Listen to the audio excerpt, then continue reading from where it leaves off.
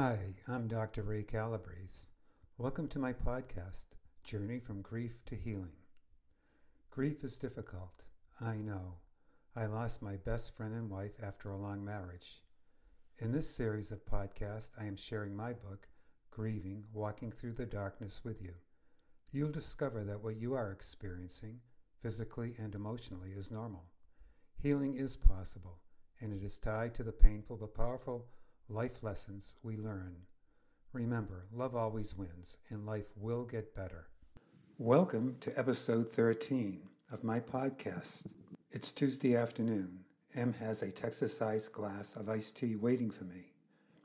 Beads of sweat cover the glass. My iced tea reflects the bright Texas sun, giving it a golden hue. We sat under a large umbrella, anchored in the middle of a table, protecting us from the direct sun. It didn't help with the 100-degree heat. It doesn't matter. I like the Texas heat. Babe and I love to walk in it. Today, there was no small talk, how are you doing kind of thing for me, or Em. As soon as I sat, she asked, how did the grieving group go today? I shrugged and said, it was interesting. Eva had a family emergency. 9 women and I showed up.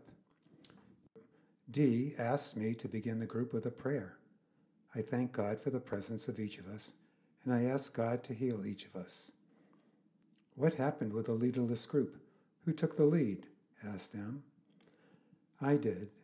I asked the women to tell a story of something good that happened to them this week. I began and told them how the front desk people at the Y ask me every day how I am doing. They ask me if there is anything they can do for me. They want to make sure I am eating okay. After my brief story, I asked the women if anything good happened to them this week. Each one told a story. I sat back and watched and listened. 2 hours passed quickly. It was a good meeting. Have you decided to stay with it? Em asked. I'm not sure. In some respects, I think it is more of a social group than a grieving group. It's a Tuesday morning grieving coffee clutch. I'll give it another week. Ready for the next step? Em's eyes appraised me. What is the next step? I replied. What she said next nearly knocked me off my chair. How does it feel to have a broken heart, Ray? Em's words went straight from her mouth to my broken heart. They knocked the wind out of me. I stared at her, speechless. My vocal cords froze. My internal emotional pain sirens blasted a warning of a potential F5 emotional storm as memories flooded back. My tears started to flow. I asked myself, why is she torturing me? What do I say? How do I feel? I wanted to tell Em to take a good look at me. My look said it all. I lifted my eyes from the iced tea to Em. She said nothing. Em watched and waited. She used the silence the way an artist used paints. I couldn't stand the silence. The need to speak overwhelmed me. I said, I don't know how else to say it. When Babe died, I lost the best part of me. I discovered what others mean when they speak about their broken heart. My heart crashed to the floor and shattered into 1,000 small pieces. There is a difference between being broken and shattered, Em. When something breaks, it is possible to fix it. When it shatters, one can only hope to replace it with a reasonable facsimile. My heart will never be the same. I paused. The images in my mind started flashing at the speed of light on my mind's screen. There were images of Babe suffering, images of death walking into her hospice room, uninvited, images of sorrow etched on her face. For all the years we planned together, that will never be ours. Words cannot describe what I feel. Only those who share a similar experience understand. I inhaled a deep breath and continued. Babe owns my heart, Em. She fills every crevice. Her death didn't remove her from my heart. She remains fixed in it. Babe and I were one, each with distinct personalities. Thank God she wasn't like me. We would have fought all the time. She was my soft side. She was my healing side. She was as close to God as anyone I've known, but not in a religious way. She held an innate spirituality within her core being. Being close to Babe is being close to God. I think it is the way lovers feel. There is no separation. The lovers, so close yet distinct. Each lover sees all that is good in the other. They do not look the other way at the other's faults. They forgive, forget, and embrace the other, faults and all. Babe is the only one who accepted me as I am, faults and all. I did the same for her. Those who watched us couldn't tell where our relationship magic began or ended. Was it coming from Babe? Was it coming from me? No one knew for certain.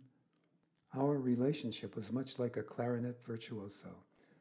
When a virtuoso plays the clarinet, the listener can't distinguish where the music is coming from, the clarinet or the virtuoso. The virtuoso makes playing the clarinet appear easy, as if the clarinet were part of her being. That is the way it is with lovers. Lovers make loving look easy. Now for me, the music is gone. I scramble on my hands and knees, trying to pick up the pieces of my broken, shattered heart. I stopped talking. I had no more words. I turned away from Em and stared out into her garden. I was looking at everything and seeing nothing. The only sounds I heard were those from birds flying in and out of Em's bird feeders, and the rhythmic singing of the cicadas. I lifted my eyes from her bird feeders and gazed further off into the distance. My tears began carving rivulets on my cheeks. I am certain my broken, shattered heart will never mend. Em interrupted my train of thought.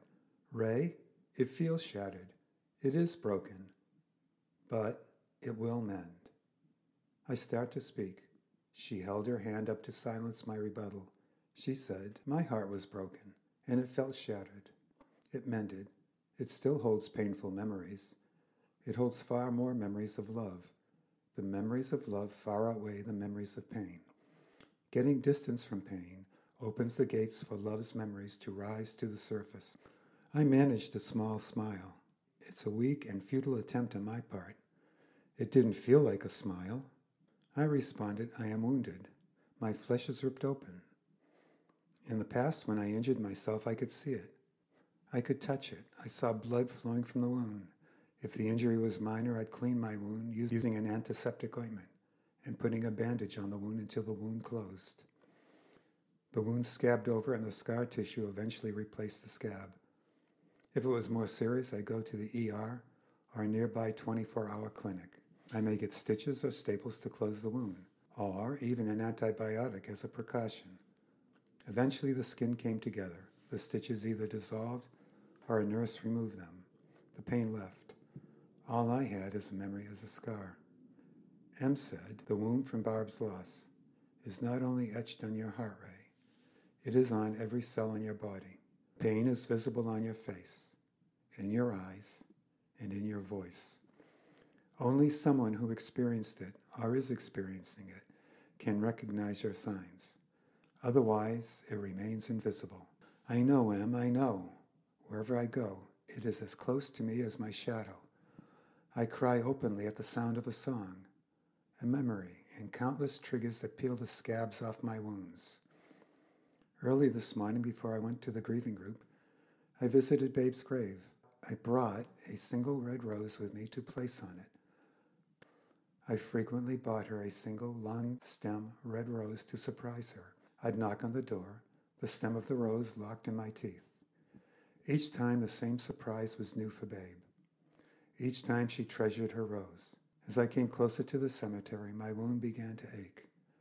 I parked my car on the road and walked to Babe's grave. The soil on her grave was still fresh. It was brown with no trace of grass. I imagined the caretakers will soon place grass on it when the soil finishes settling.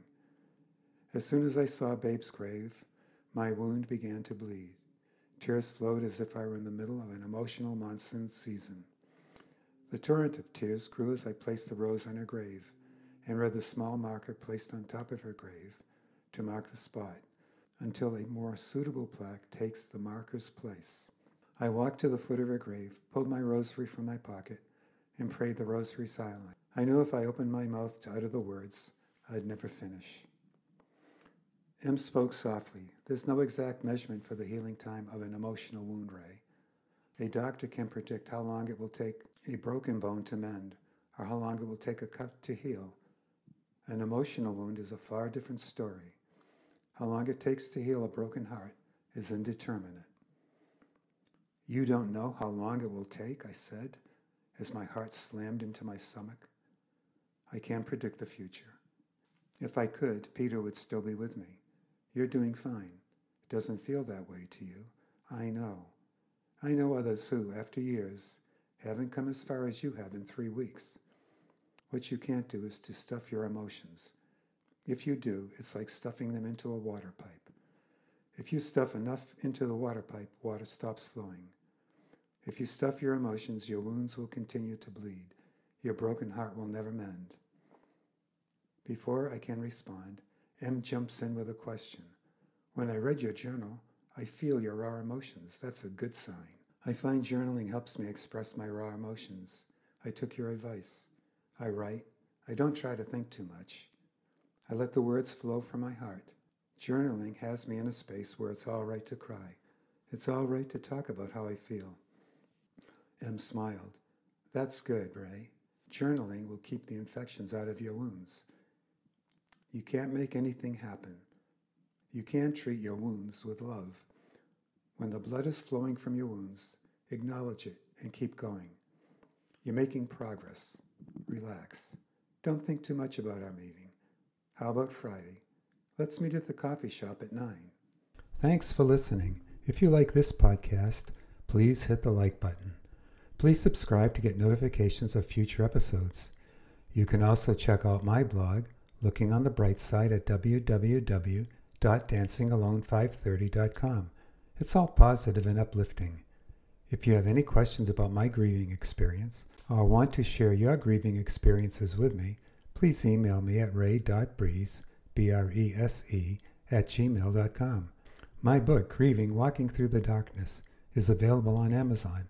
Have a great day and stay strong. Never quit, never give up.